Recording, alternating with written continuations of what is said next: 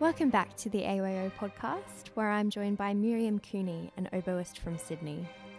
Today we're chatting about a piece she performed at National Music Camp this year, Weber's De Freischütz Overture.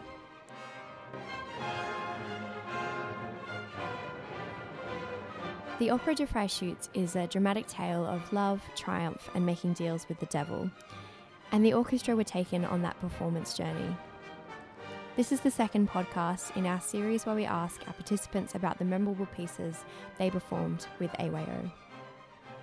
So as an oboe player, where did this all kind of start for you? Was there a piece you heard or a moment where you decided, yes, I want to be an oboist?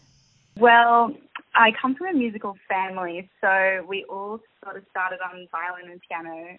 And then I actually saw Celia Craig perform at a concert in the Blue Mountains, and I was just captured by the very unique sound of the oboe. And I kind of liked that it was different from a lot of other instruments, and there weren't many people who played it.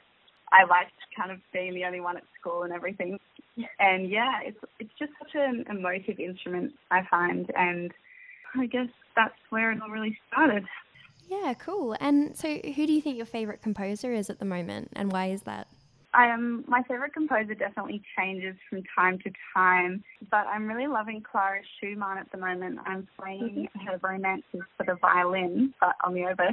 And I don't know, they're just really lush and beautiful pieces. And I think I kind of like to know that I'm playing music by a female composer, because, you know, unfortunately that's kind of less common. So, I don't know, there's something nice about exploring music by female composers, yeah. Yeah, great. And, you know, apart from listening to Clara Schumann, how have you been keeping up your love of music during lockdown this year? I've definitely found it challenging at times. I actually don't really like doing recordings, so that's definitely been hard sometimes. Just keeping in touch with other musicians has definitely been a big one for me, and also just utilising the amazing technology that we have and being able to still have lessons has definitely kept me going. Yeah, for sure. So I wanted to chat through a piece you performed this year, Weber's De Freischütz Overture. It seems like a long time ago, but only at the start of this year you performed this piece as part of the Bishop Orchestra. Could you set the scene and tell me what that was like? Well, the piece is just so, I guess, dramatic is the way I would describe it. There's so many different contrasting sections, so many nice solos as well, and I guess it's a very emotional piece in a way. It's almost sort of indecisive in its moods. It flips between being sort of soft and beautiful and major, you know, key, and then suddenly this dramatic minor comes through. So, and yeah, it's very energetic. I feel like it's perfect for youth orchestras because I feel like that young energy of everyone there really came through in this piece. For sure. And so we're about to have a listen to this at the end. And could you pinpoint maybe your favourite part of the piece? I particularly love the clarinet solo, which Claudia Delic played at camp. It's just really beautiful and sort of comes out of the blue, I feel. So that's definitely a highlight for me, and having the clarinet so close to me in the wind section. Because it's part of an opera, it sets the scene for this kind of dramatic storyline. And did you feel that when you were workshopping and playing this piece with the conductor? Yeah, definitely. Just kind of working on getting all of those different themes and sort of characters across is definitely a big thing. It was definitely challenging at times because we were working sometimes in a hall that was a little bit boomy, so it was hard for the wind, but we definitely, I think, managed to pull it off in the end. So for sure you did, yeah, for sure. So would you say that programs you completed with AYO like this one have helped you grow as a musician?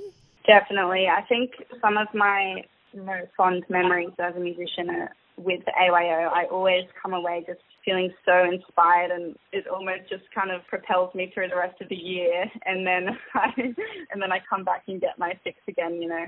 So yeah, it really is just such a great environment to be in, where everyone's so motivated, and it's really just inspiring, yeah.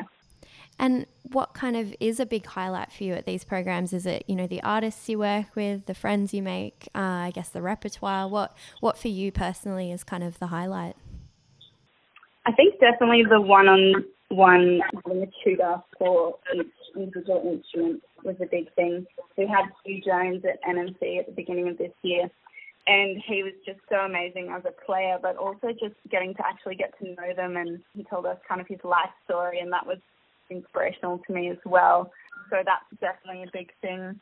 We also had the amazing opportunity of working with William Barton this year, which was, basically getting to meet a celebrity. It was pretty, I don't know, just really amazing opportunities, and get to see friends that you only get to see once a year.